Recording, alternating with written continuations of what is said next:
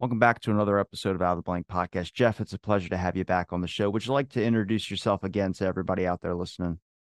Yeah, Robbie. Well, thanks for having me back. I'm Jeff Lockwood. I'm a professor of natural sciences and humanities at the University of Wyoming. I spent the first 15 years of my career as a research entomologist in the College of Agriculture, and the last 20 years as this professor of natural sciences and humanities, working in fields of things like environmental ethics and environmental justice over in the College of Arts and Sciences. So I had a little bit of a metamorphosis in the middle of my career, but I've tried to pull together both the humanities and the sciences in terms of the work that I've done in the last decade or so.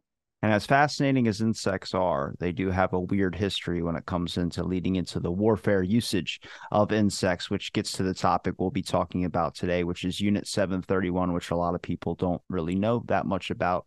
And I'm curious how you came across, maybe give a breakdown for me and the audience out there listening of Unit 731 and its head, Hiro Ishii. Yeah, when I was in graduate school, that was a long time ago.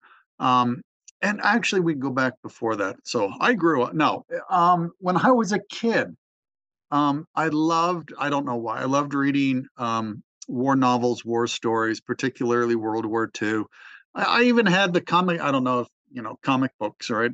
We call them graphic novels now, but Sergeant Rock was one of my favorite. And he was this the tough guy in World War II who was fighting the Nazis. And there was something about war and it's kind of unimaginable but heroic as well as villainous qualities. It brings out the best and the worst in humanity in many ways, in terms of courage and heroism as well as depravity and evil.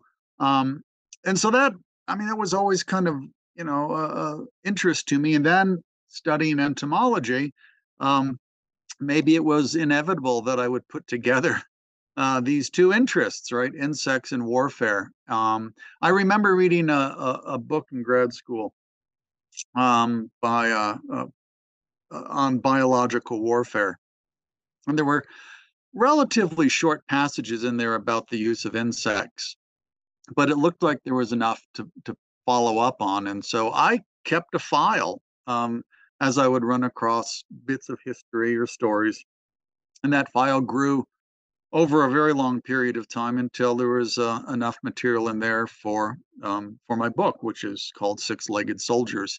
Um, and so it for me it's a fascinating combination of science and philosophy, or science in particular, and ethics. Um, and what does it mean to have for someone to commit a war crime? I mean, is there, we have rules of war? Shouldn't war just be all out? But it isn't, and there is this kind of weird civilizing influence that we have on war, such that all weapons are not deemed to be equal. Some are deemed to be illegal. I don't think you can apparently attack the enemy's eyes from what I've heard is like a unethical thing in war, which I'm like, wait a minute, I thought war has ethics. From what I've seen, it doesn't look like it has any ethics at all, but apparently there's some ground rules, kind of like how dueling was back in the day. Yeah, I think that's right. I don't know about the eyes, given that we have used irritating gases in the course of, well, we've used those to suppress riots, for that matter. And they're called lacrimating agents or tear gases, right?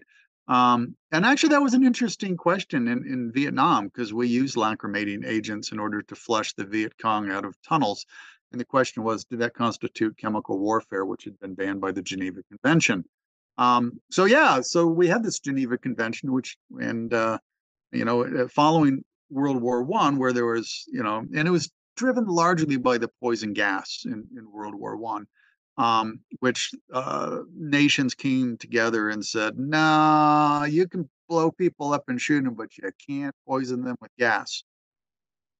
Do you believe, like with the biological weapon ban treaty, do you believe that it was because they just kept manufacturing, it was not an effective weapon, or do you believe there was another reason behind it?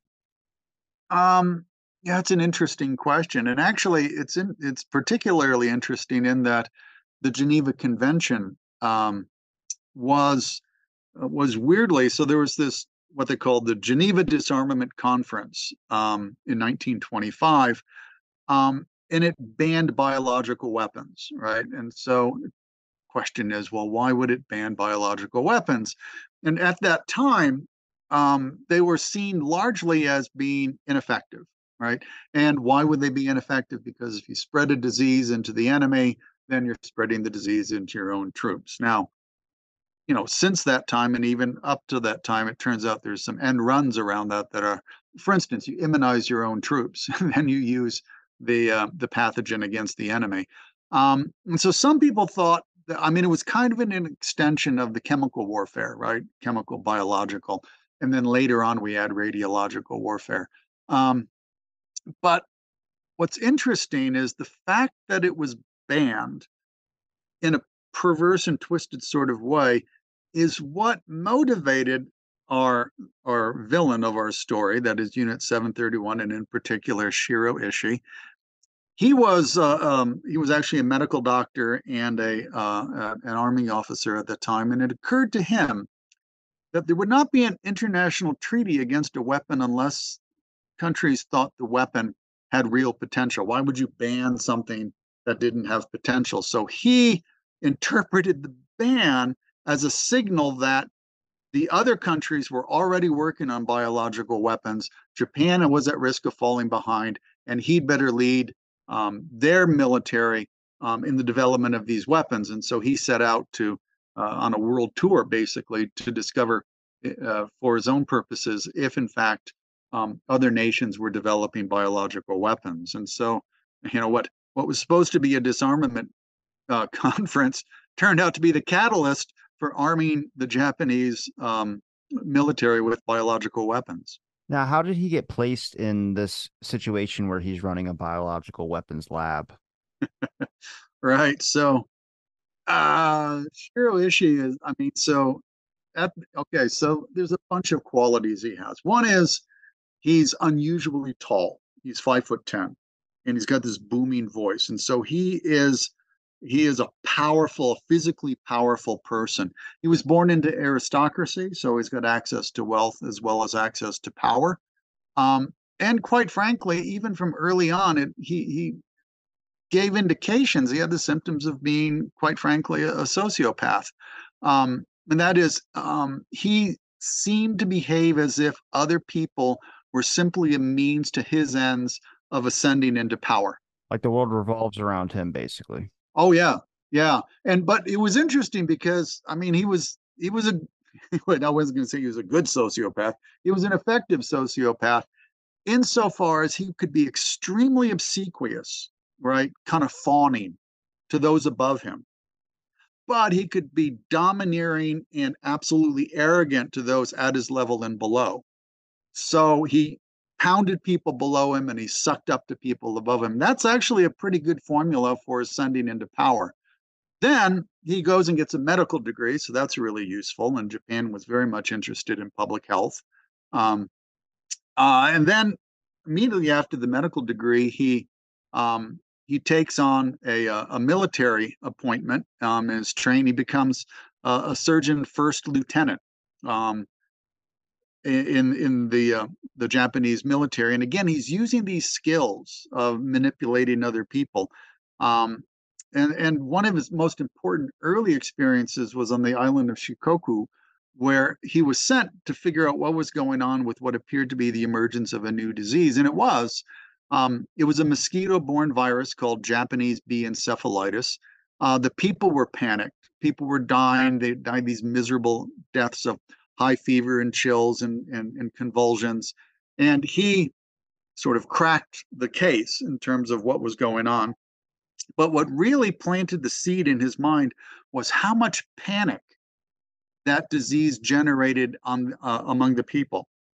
And he thought, wow, right? If public health is curing disease, what if we could use disease to generate this level of panic and death? There were 3,500 people died in the initial outbreak, and so again, what the Japanese government saw as an opportunity for him to work toward public health, he managed to sort of invert and imagine what could be done if one could work in terms of contrary to public health, starting diseases, spreading epidemics rather than quashing them.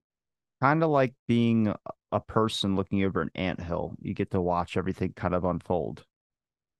Yeah, yeah, and I think that's not a bad description in the sense that most people don't feel a moral connection to the ants or any empathy to them, right? They're just objects, kind of interesting, and you might wonder to yourself, what are they doing, and how can I dominate them? And that basically was Ishi's move. Not only how can I dominate others, but how can I acquire power? Did you get a sense that he had more of a focus on just wanting research, or did he actually get a kind of kick twist from the whole experimenting on people? Because like I spoke to Stephen Kinzer, who did the MK Ultra thing with Sidney Gottlieb, and you learn more about that guy. You start to realize he just wasn't thinking like how a normal person does. He kind of put on the work hat and was like, I'm going to do this. And, they're giving me the resources to do this. And this is what I got to do, which is not a way you want to think about any of this. But somehow people get it convinced in their brains that what they're doing is either a thing for their country or it's something. So I'm wondering if he's looking at it more of like helping out his country, or if he's looking at it more of like, I get to experiment on people and get the sick kicks. I'm gonna suggest it's both. And in a sense, I mean, the experiments he ends up doing and the weapons he ends up developing are so perverse, so morally bankrupt, that there must be something within him that is deeply flawed psychologically. But he wouldn't have been given that opportunity so he returns from this trip around the world and he's going to try to convince the Japanese military. And this would have been um, late 1920s.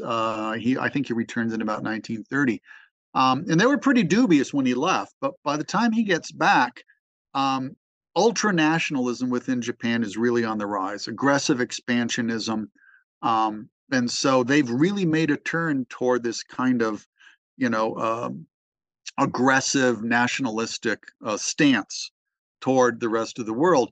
And the timing was perfect for him. So, um, to an extent, I think he probably had a sense that he was in service to the emperor or in service to his nation, and of course, Japan at that time, the emperor was the nation.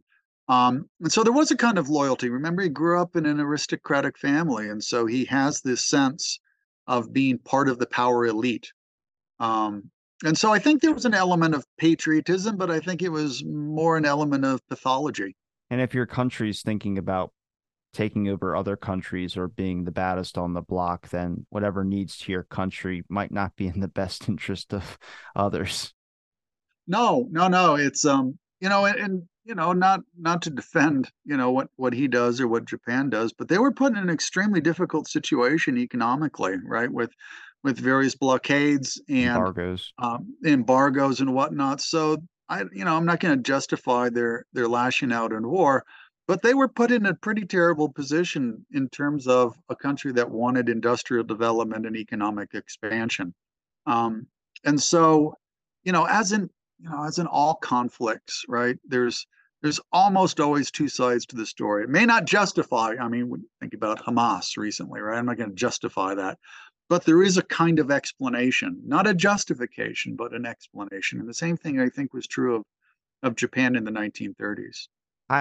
We don't have to sit here and rationalize on this because it's me and you talking. I think we both understand where we're coming from. But when it comes into being put in a position like back against the wall and you feel like you will take the most extreme measures, I think everyone knows that. There's people that have no food that'll end up eating like a cracker on the floor because that's the only thing that's going to keep them alive. So that makes a lot more sense. That would cause them to push into more extreme measures on how they either did research or they experimented or they did anything war wise, and every country has done that before. So that's a good perspective. I didn't think about that.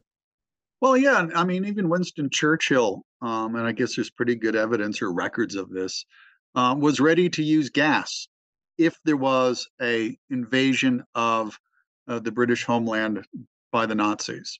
And so, if it was a true existential crisis for England, he would have used gas. I think that's very likely, if not certain. So yeah, when when your life or the life of your nation or your people is comes down to that moment, then disarmament conferences and international agreements are lovely, but you're not going to die or allow your people to die based on abstract principles of that sort. When did Ishii move out of the public health kind of focus and start directing more towards war and more towards, I guess, effective means of creating a weapon? So that would have been so not long after he returns from his trip, 1930, he ends up um, getting a promotion. He's promoted to major, and he's now assigned to the Tokyo Army Medical College. Now, in principle, he was supposed to be working on public health.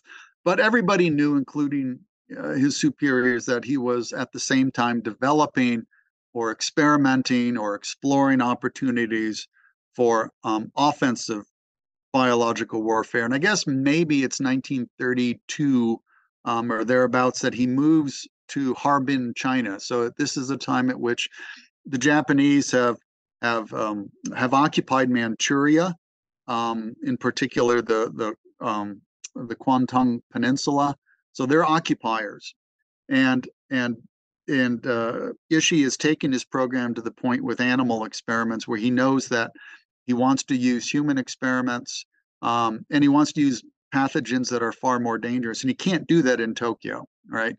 But you can do it in an occupied foreign land, and so he sees Harbin as a real opportunity, and so he moves his laboratory to China. He then opens up a new facility at what was named the Zhangma prison camp, and of course, a prison camp is, if you will, is a wonderful opportunity for human experimentation because No consent. the yeah, and the Japanese police are sweeping up resistors, and they're being put into the prison camp, and so he's got a flow of human guinea pigs, and that is really where he gets off and running.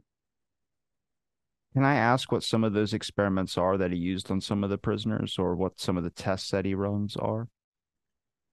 Yeah, it's I mean they're pretty horrific. So and they're also fairly bizarre. So what he's doing early on is he's wondering or experimenting on which agents, which biological, which pathogens have the greatest potential.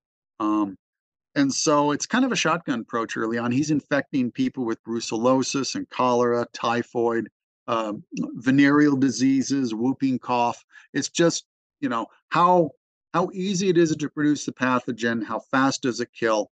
And then in a really strange and bizarre, and this is more later once he moves from Zhangma prison camp to Pingfan, which is the that's where um, his unit becomes Unit 731. Um, and it's at that time that he's into these sort of full blown human experimentation. And for reasons that make very little scientific sense, they're infecting people, and then to determine the um, the course of the disease within their bodies, they are vivisecting. They are dissecting them while alive, and their excuse is that anesthetic would alter the tissues, right? Which is an extraordinarily implausible excuse. And that's where it seems that sadism is actually the motivation. There's not a good scientific basis for him doing or for having his scientists. And by this time we're talking about something like 3,000 scientists in that Unit 731. So I didn't want to skip you ahead till the Unit 731 yet, but why did he leave the prison if that's a perfect flow of traffic that's coming into his prison and he just has these lines up of patients? I mean, did he just feel like he could have better resources at a different spot? That seems like the perfect spot if you're going to just experiment on people. you're right. It was the perfect spot, except for one sort of fatal flaw, and that was the whole thing was fairly secret. He had this wall built around it with razor wire and a moat. I mean, it was very much kept secret, except and I don't remember the holiday. There was a Japanese holiday in which Many of the guards were getting drunk, and there was a mass escape. And so prisoners got out.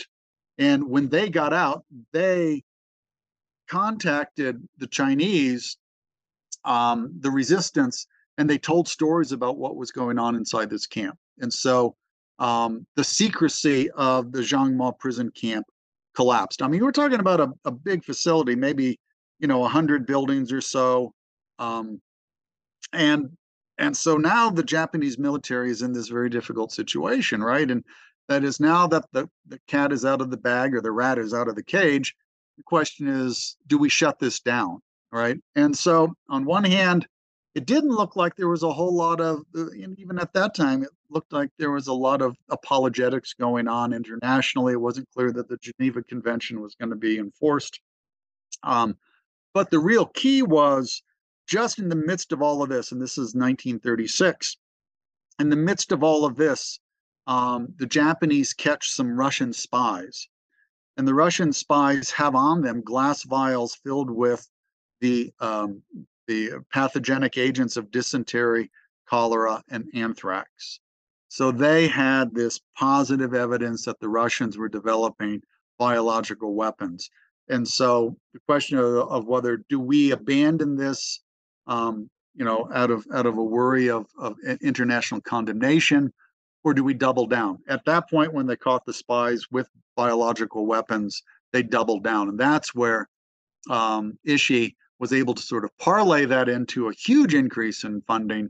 And that's where we get his building, I don't know, about 30, 40 miles south of Harbin, or his earlier prison camp. He builds Unit 731 in this place called Pingfan. They basically raise a bunch of villages, and they build this enormous facility, 2 square miles, hundreds of structures, crematorium, watchtowers. I mean, it just goes on and on. It was an enormous research and development and testing facility. So that's why he moved. He moved because a prison escape outed what he and his staff were up to. But because of this weird timing with having caught these Russian spies, the Japanese military said, we're doubling down. It seems like it's a multifactorial event of how that even came to be. The Russian spies seem to be the main catalyst in that, because if you know your enemy is doing the same thing that you're kind of doing, in a sense, it only confirms that, especially getting the government funding on board as well too. They had other units as well, if I'm not mistaken. Maybe you know that it's 731, that there's 100 something. Forgot the other Yeah, name. yeah.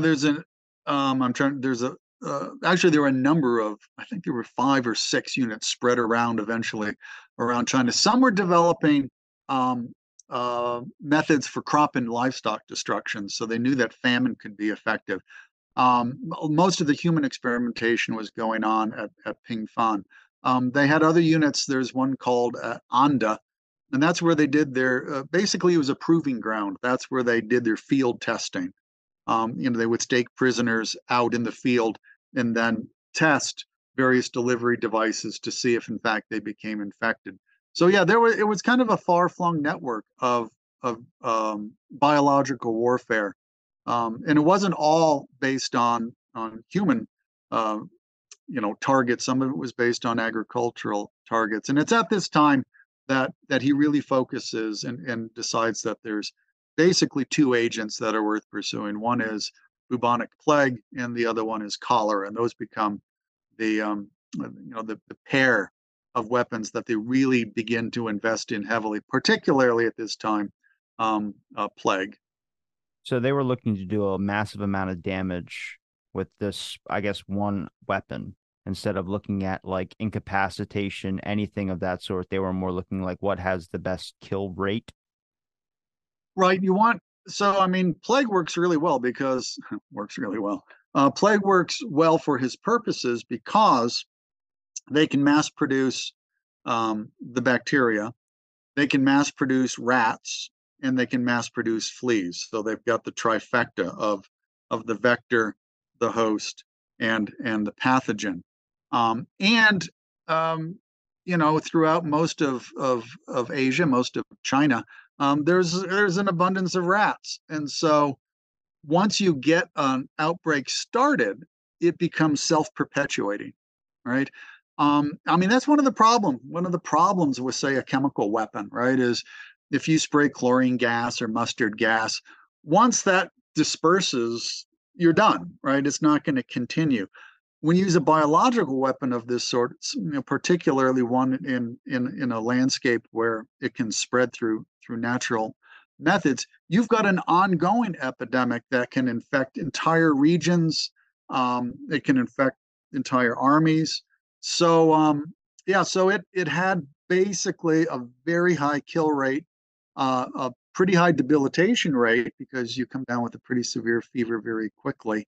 And a rapid rate of spread. Although I must say, their initial thought was that they were just going to spray. As a matter of fact, they loaded shells with the plague bacteria and tried to explode them over enemy targets, and they got almost no infection. So their initial idea was we'll just spread the bacteria, but that turned out to be very poorly effective.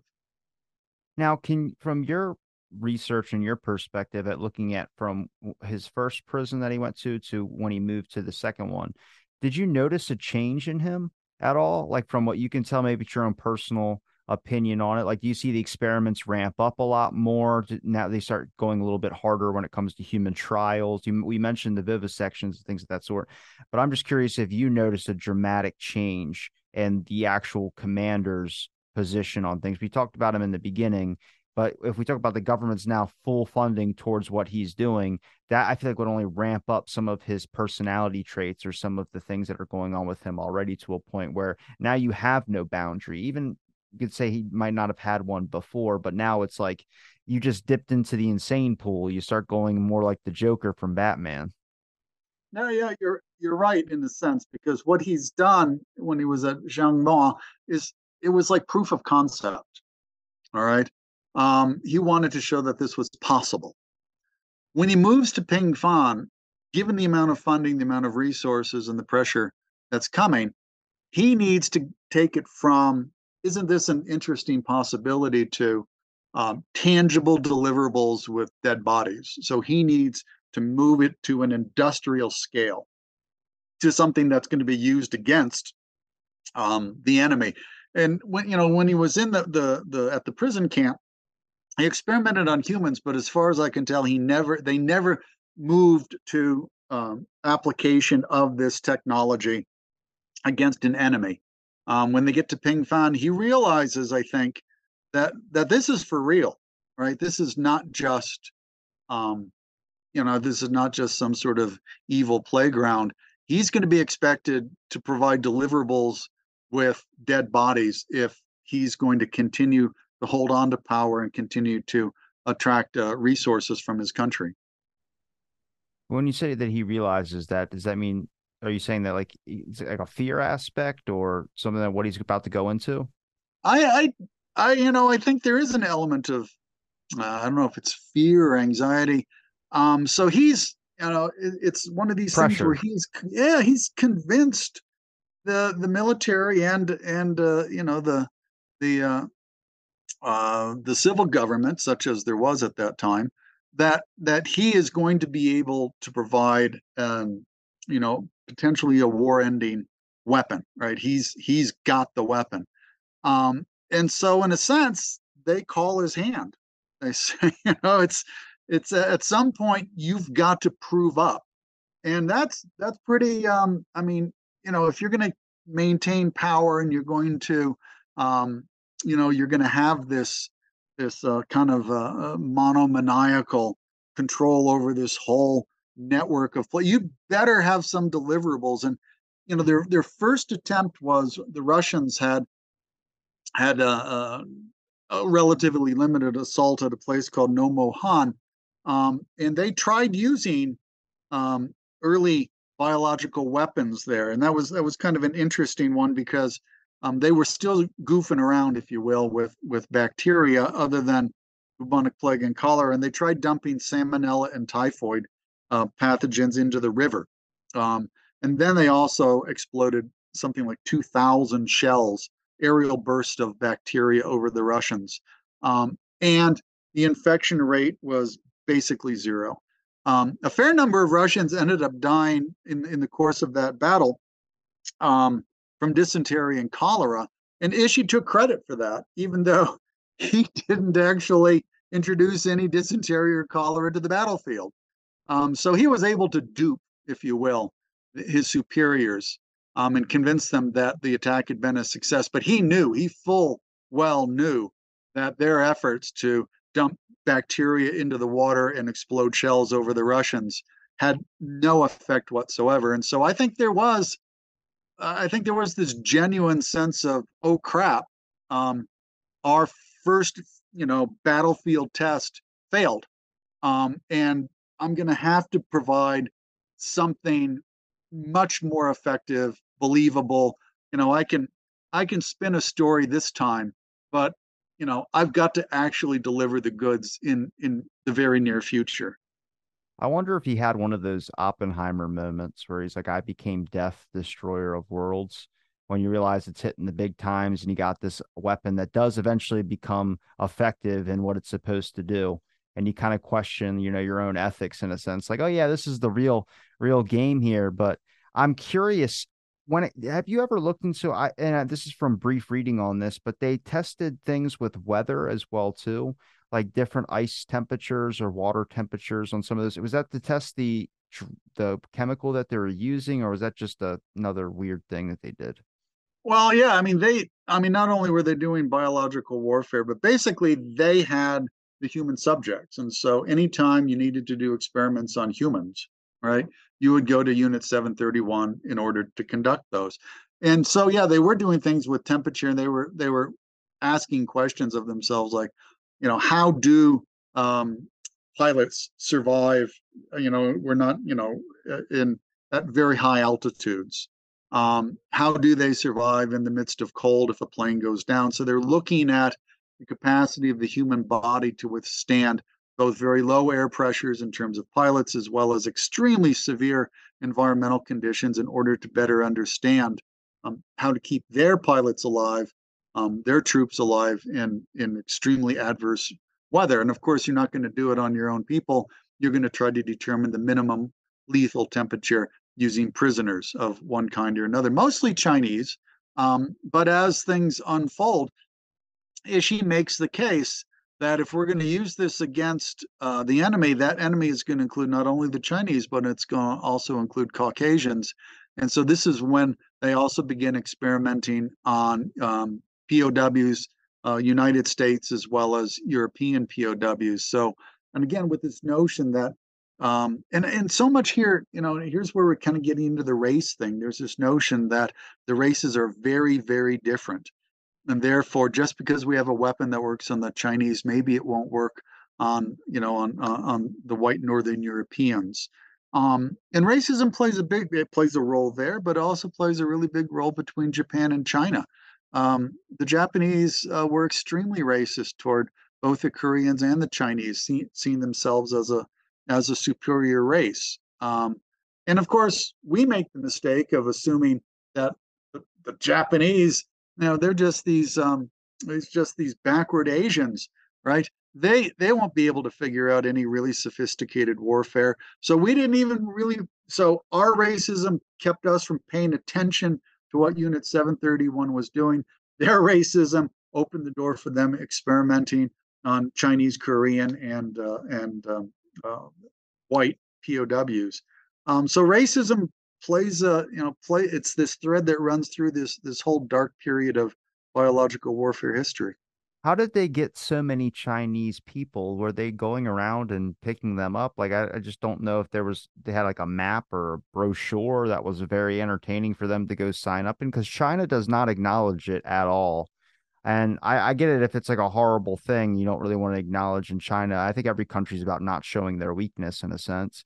But to me, it's just fascinating to know that they got you can talk about the number of people that Unit 731 did experiment on, and you don't hear about it that much. I mean, I get it's not our history books and it's not our history, that why would they teach it over here? But it's such an important event. I think it's more of a global issue. I look at the world as a not just an independence or individual country's history. I look at it as like a world history as well, too. When a war happens, it affects everyone, it doesn't just affect us. Yeah, no, that's a good question. That's a very good question. And some of it might be revealing their vulnerability, although, we do have, that incredible book, The Rape of Nanking, right, or Nanjing. So there's an acknowledgement of Japanese atrocities. Um, why the Chinese don't sort of advance more of this history? I mean, there was probably 1 to 2 thousand human guinea pigs killed a year, so the numbers weren't huge there, but the numbers who were killed in the course of biological attacks are staggering. Um, and I think it is a very good question as to why the Chinese don't sort of raise this as um, an important chapter in world history for everybody to learn from. And it's interesting because if you say Hiroshima and Nagasaki, everybody knows those stories, and it's this warning, sort of this global warning. But if you talk about Yunnan province, or you talk about um, these other places where Baoshan, which is the city that was attacked. Um, People say they've never heard of this place, but in that attack, and that wasn't with bubonic plague, that was with cholera. Um, the Japanese killed probably 200,000 Chinese in the course of the epidemic, the cholera outbreak that arose from their biological warfare attack. And why that doesn't get the attention that Hiroshima and Nagasaki get is actually, I think it's reasonably, it's perplexing. Although it's a story between the Japanese and the Chinese, not between the Americans and the Japanese. So there may be some cultural, socio-political stuff going on that explains why one has been high profile and the other one has been virtually invisible. I do think the conversation on Hiroshima has changed from when I was a kid, or at least hearing about it. It was like this thing of like, that's what we did. We showed how strong we were. We made them surrender. Then now that I'm older and I've looked a little bit more, like Godzilla had a message about Hiroshima, and we changed it because we tried to eliminate that message that was in there. And it's like, I think even Oppenheimer, the new movie with it, even shows that there was not a need to drop those bombs. But people bring up, oh no, they were arming children and things of that sort. I mean, I've talked to Peter Kuznick, who wrote Untold History of the U.S., and he said that, there was already evidence to support they were already getting ready to surrender, but we just had to pick something. And I think in Oppenheimer, they dramatize it up a little bit. He goes, don't bomb that city. That's me and my wife vacation there. Bomb any of these. And they named a list. Now, that is a movie representation, but it just makes you think a little bit too, because I mean, I don't know. Well, stories like I mean, these stories are complicated, right? There's also evidence that Japan was on the verge of a staggeringly deadly famine. Well, we know about Operation Cherry Blossoms at Night that happened. So that's a crazy one. Well, yeah, but I mean, if that famine had unfolded in Japan, they probably would have lost more people in that course of that famine than they lost at Hiroshima and Nagasaki. And so, if we hadn't bombed, would they? I don't know, right? Would we have gone to a marine invasion? All of that is speculation. But what I like, in a sense, is that we have complicated that story, right? It's not clear that we would have lost 1 million troops had we. It's not clear that we would have engaged in a land-based invasion. Lots of things aren't clear. It's all sort of post hoc. What if? I think this would have happened. These alternative histories, which is fine, right? Because the world is complicated. Weirdly, I don't think that the Japanese attacks on the civilian populations of China are nearly as sort of morally complicated. Um, that those were out and out attacks of civilian populations in order to generate essentially Information. uh, epidemics, right? They were generating bodies. They you know the there was some military justification for the attacks in terms of American supply lines and whatnot, but geez, well, and I guess the same thing can be said for and that's a big thing in World War II, right? And now it continues, and that is, what is it to be a non-combatant? That just has become incredibly complicated. in today's world. It's different looking at Japan and China's because like I heard this from someone who interviewed someone who was dropping the bombs at Pearl Harbor, and he asked the guy, this older Japanese, he said the name of the guy. I couldn't reiterate it back to you. I'm barely able to pronounce. That's why I haven't mentioned those cities. I couldn't do it justice of being able to say that. But he was interviewing the guy and he asked him when was the last time you were in America, and the guy said Pearl Harbor. And he said, "What? You were there when it happened?" He goes, "No, I was dropping bombs at Pearl Harbor." And the guy goes, "What?" And he starts telling this story about how, and this guy's a historian. I think his name's John J. Jehagan. And he mentioned how, like, one of the things that changed during the war was that when they would capture a U.S. ship, they would give the people back in the beginning. But then they realized that that wasn't stopping them because the America could always create another sub. So the new orders came out of you kill the people that you get on that ship, you kill them. And it changed the discussion because America realized it couldn't replace troops as easy as it could replace ships. And it's like that conversation you really don't hear about the other side of history, whether it's the other perspective. And that's why it's a good examination to get them all in there, or at least learn from everyone. But it also, like the alternative history part, it makes it complicated to try and figure out like what's like, you want to answer to history, and history you start to realize does not have a one way straight shot answer. There's always a million things going on and a million perspectives to understand of how it got into that place. I think that's absolutely true. And I mean, and again, not to go down the rabbit hole of Israel and Hamas, but I mean, that's a 1,000 year story that continues to unfold in these incredibly complicated political, religious, cultural ways. There isn't a simple story to be told there. I mean, all I'm convinced of is that there is not going to be a winner. Um, I don't think in war there ever is, but I got friends on both side of that thing, and I'm just like, oh, I can't even. I don't have. I just. I can't. I don't know where to start. I just don't know where to look in. I don't know where to go. I don't. I don't know. It makes it difficult situations, but when it comes to let's bring it back to Unit 731 a little bit. But when did they start having ideas of putting these in like fleas and bombs, and we're getting to places where we have plans like Operation Cherry Blossoms tonight, where they were trying to think about strategies of either launching missiles or doing something like, did any attacks ever happen? I only know about the canceled one.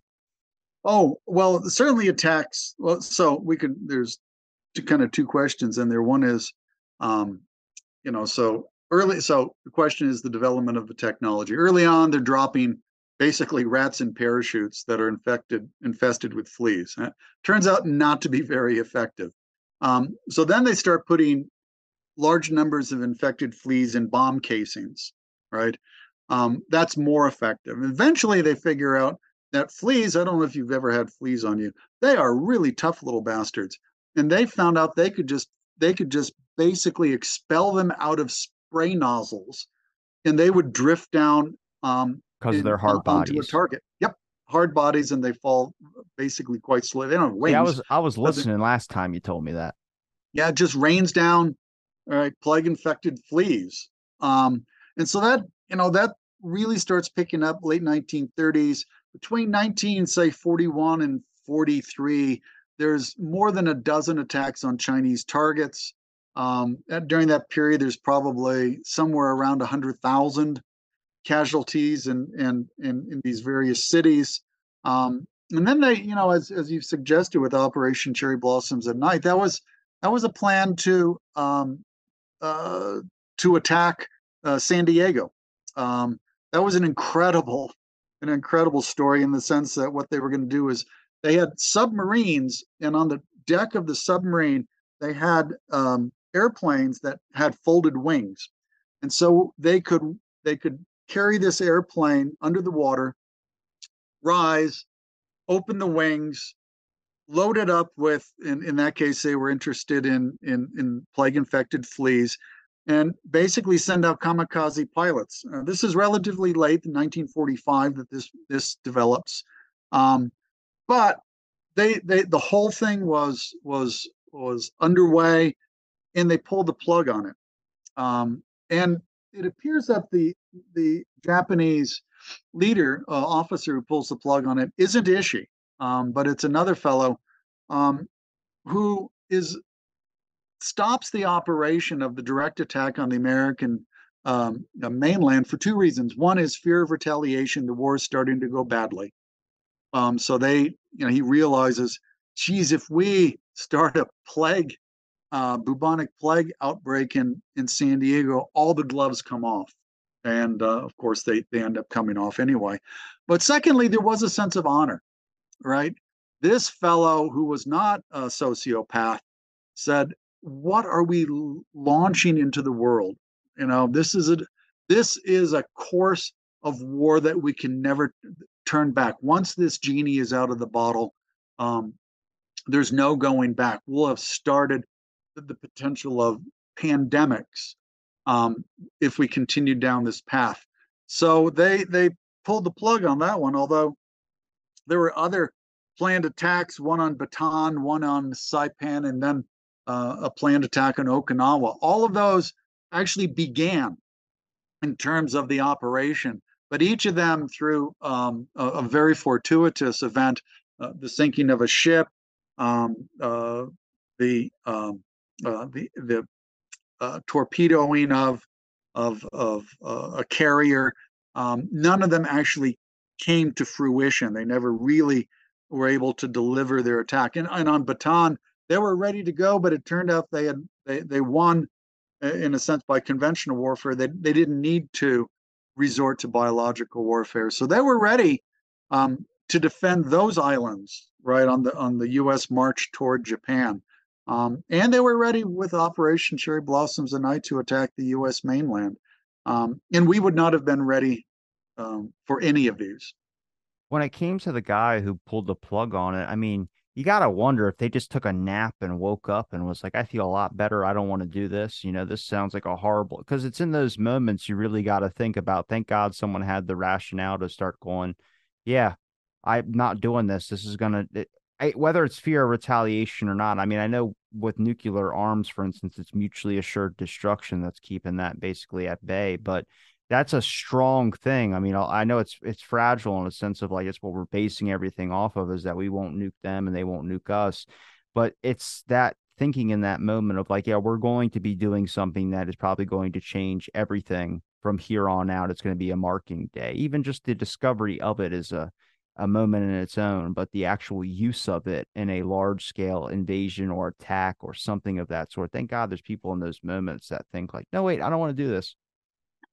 Right. And I actually think there is this, to go back to this, I've talked to lots of people in the military. There is a sense of honor, right? And there is a sense, and this goes all the way back to the to World War I, that the use of poison and the use of a gas, right, is dishonorable. That's unfair. Then hunters talk about fair chase, right? This is why, hunters, don't want to use, particular kinds of weapons or particular kinds of technology, right? Thermal imagery to find the elk, right? Using a drone, right? That just seems not in the spirit. It seems dishonorable.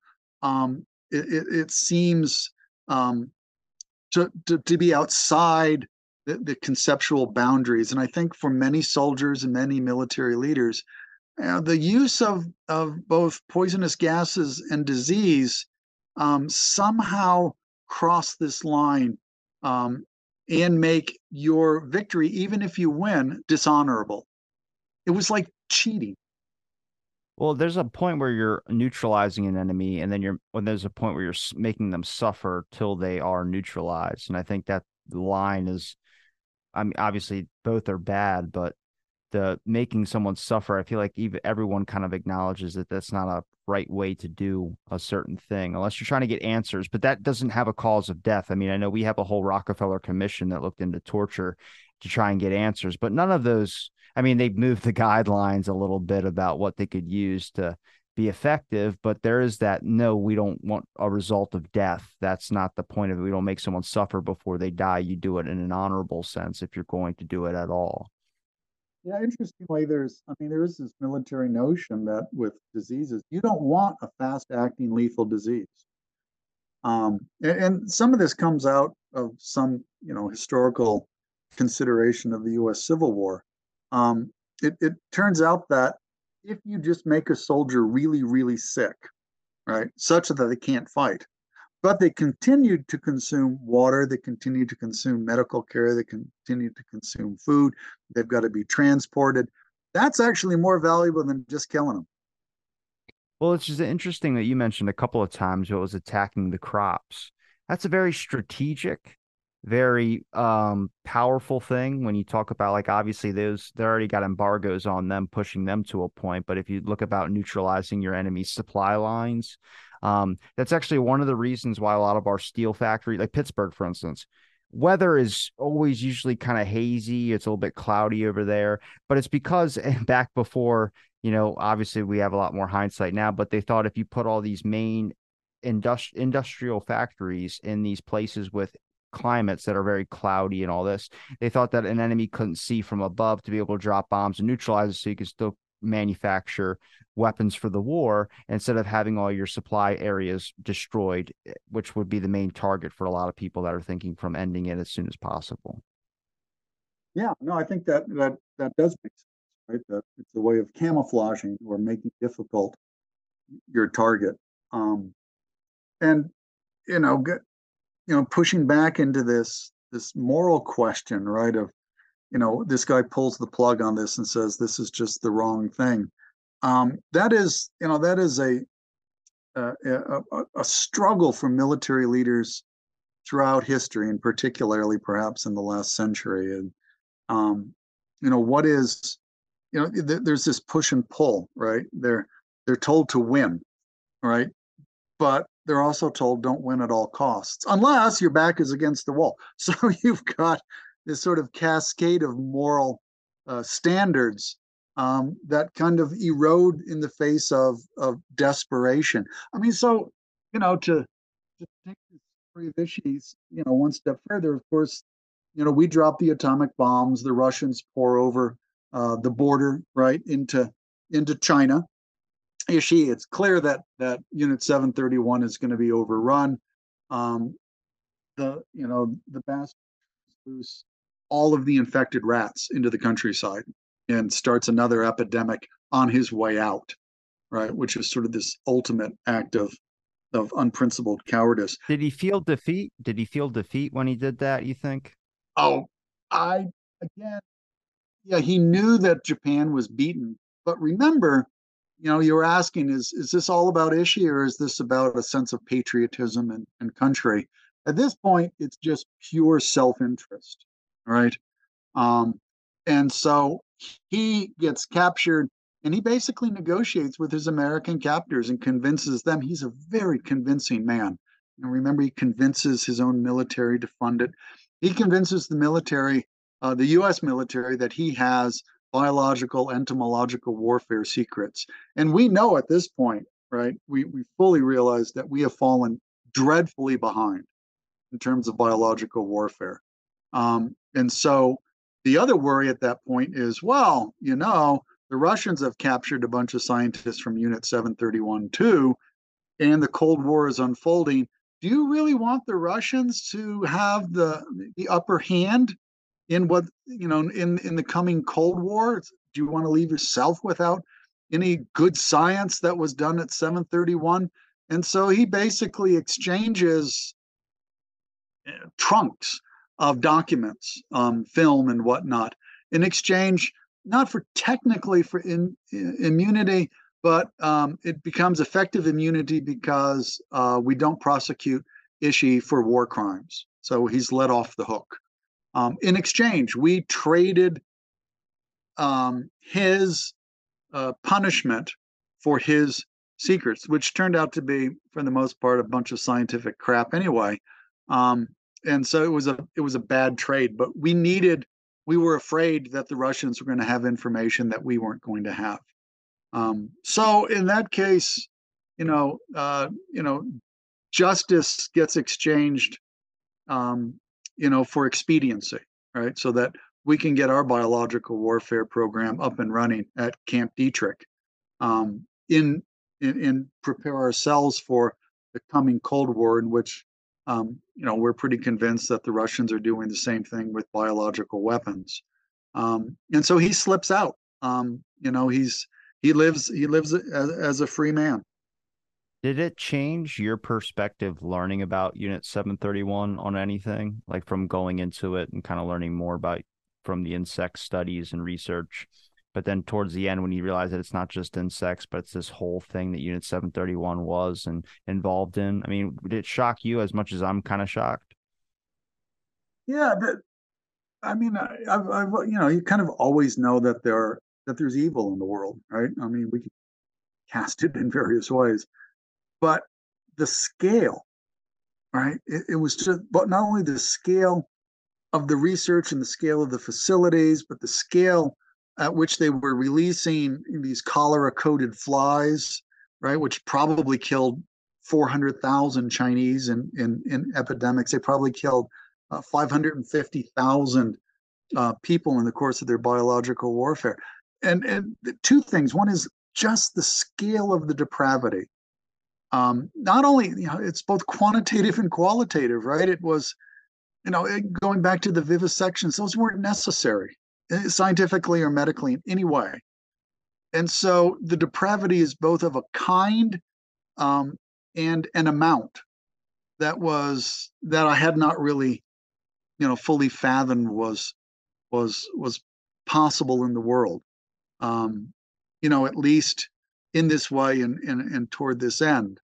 And the number of people who were complicit in this, we're talking about 3,000 or 4,000 scientists, and virtually all of them knew what was going on. Japanese government knew what was going on. And actually, the international scientific community, I mean, they either had to be stupid or blind, right? Because the Japanese were publishing um, research and reporting the results of diseases on organisms that they called Manchurian monkeys. There's no such thing as a Manchurian monkey. They were reporting fevers of 105 degrees. No primate other than humans runs a temperature of 105 degrees. There's no excuse for our not knowing. And I think we knew. And so, what was the complicity in terms of the scientific community? And, coming out of science, you know, maybe I have low expectations of the military, but maybe I had naively high expectations of scientists. Um, but clearly, this is shocking. And we go back to where you started this conversation, which is, why don't people know? And I think we deserve to be we deserve to be shocked. We need to know both the depth and the scale of the depravity. Um, and we need to think about, sort of in modern terms, what happens with ultranationalism? What happens with a kind of hyper patriotism? What happens when you turn the enemy into the other? What happens when you infuse war with racism? All of which are incredibly important contemporary questions. The word enemy is a heavy word because you can be so blinded and disconnected from realizing that's another person on that side of the thing. And to be honest, I got that from a movie, and that was Men Who Stare at Goats. When the guy started up that Jeff Bridges character started up that little future Jedi's project, he mentioned that he noticed all these guys were shooting at the enemy, but they were aiming at the tree line and not actually aiming at them. They weren't trying to hurt that man. They were just trying to make it look like they were doing their part. But it's that thing of a lot of people in Vietnam, everything like that. All you heard was enemies, commies, all this type of wording that disconnects you from the person, and you realize the person that you're battling. And they're the same way with wordage, probably for us as well too. But it's about that disconnect that starts to happen, and it has to happen in war, or you realize that you can't fight because there is a human being on the other side of it, which makes it interesting that they thought there was biological differences. Um, in between a Caucasian or a Japanese or someone like that, because it seems like if they found something that would be a distinct difference besides skin color or something like that, then they would run with it to be like, oh, don't worry, that's a different, and that you would see a whole other alternative history on that subject. But we're two eyes, two legs, two arms, most people. I mean, we're the same down to our genetics, besides, distinct differences of where we come from and heritage and all that. But we're human beings. It's all one species. We all agree on that front, but somehow we don't remember that. No, you're absolutely right. I think you're absolutely right. And even in terms of training the infantry, right? You've got to create an other, right? You've got to dehumanize the enemy. And actually, we could turn this all the way back into entomology again. One of the ways of doing that is, and this goes all the way back well into the 1800s, is to refer to the enemy as insects, vermin. Um, the Germans did that with regard reference to the Jews. Americans did that with reference to the Indians. The Hutus did that with reference to the Tutsis. You refer to your enemy not as just another, but as vermin, right? As an infestation, as a source of contamination. Not to go too political here, but that's language that our recent ex-president has used with regard to the movement of people across our southern border, contamination of the American blood. And that is worrisome, deeply worrisome language because it is this move toward dehumanizing. And when you dehumanize, then yeah, you become capable of killing because you're not killing another person. Of course, the other way of doing that is to kill at a distance, right? Which is achieved with bombings, it's achieved, drones, right? You don't have to aim the rifle on the battlefield or, even more intimately, stab with your bayonet. Um, and for me, one of the movies that kind of drives that home was Saving Private Ryan, right? That intimacy of the violence, the one-on-one, the personal, um, right? And that's psychologically, I think, very different than opening, the Bombay doors and letting fly or firing the missiles. And maybe that's one of the reasons, one of the ways we try to get off the hook with biological weapons, right? Again, we're not there. Um, we're not caring for the sick, we're not seeing the sick, we're not watching them die. Um, it creates this distance. Well, Jeff, I appreciate the time you gave me to talk on my show. I know it's a heavy subject, so I appreciate you, you know, digging up some info for me and being able to talk about it. I thought it was an important one because, I think history is fascinating. I talked to a lot of my friends don't even know what Unit 731 is or just other events of that magnitude when it comes to biological. I'm still a little iffy on biological and chemical warfare when it comes down to the science and all the different names of chemicals used. Dioxin is one I'm a little bit afraid of because they use scientists from the Nazi stuff and Unit 731 to experiment dioxin on prisoners. And I think that's still going on today. The U.S. Justice, and I think Robert F. Kennedy Jr. talked about it. Um, but that's one. It's a chest. I forgot who the Holmesburg prison. If you look up that one, look into that. The guy was paid by pharmaceutical companies to test this dioxide chemical on the prisoners. And I don't, yeah, I'm pretty sure it's a big pharma company, or either that or it's the military to test it on these prisoners. And he didn't get the results he wanted. Nobody broke out in this horrible infection and things like that. So that's all they wanted was test this amount on this and see if it hurts or it affects anybody. He goes, well, I want to see results happen. And he upped it 10 times what he was supposed to and waited till these people got these horrible burns on their skin and things of that sort. And I'm like, that's just like Ishi. See what happens. I want to go a little bit farther. It's like I don't know why we have this profile of people we want to put in our military that have that background of like, hey, I'm kind of nuts. You got any cool ideas for me? But I guess that means that they're effective. Yeah, yeah, I think yeah, and some of it is sort of the what you call it, the kind of the brutal political practicality, right? Of we need this weapon, and if we can find somebody who is brilliant but um, sociopathic, then we'll take it. And expediency. I mean, we go back just for a second. It's one of the reasons why we may not hear so much about this story is that following World War II, the defeat of Japan, right? Right on the heels of that comes the Cold War, right?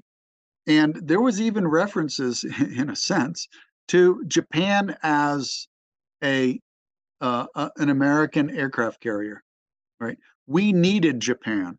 We needed bases in Japan because Chiang Kai-shek, that whole story, and we get the movement there to the communists. We've got the Cold War going in China and Russia.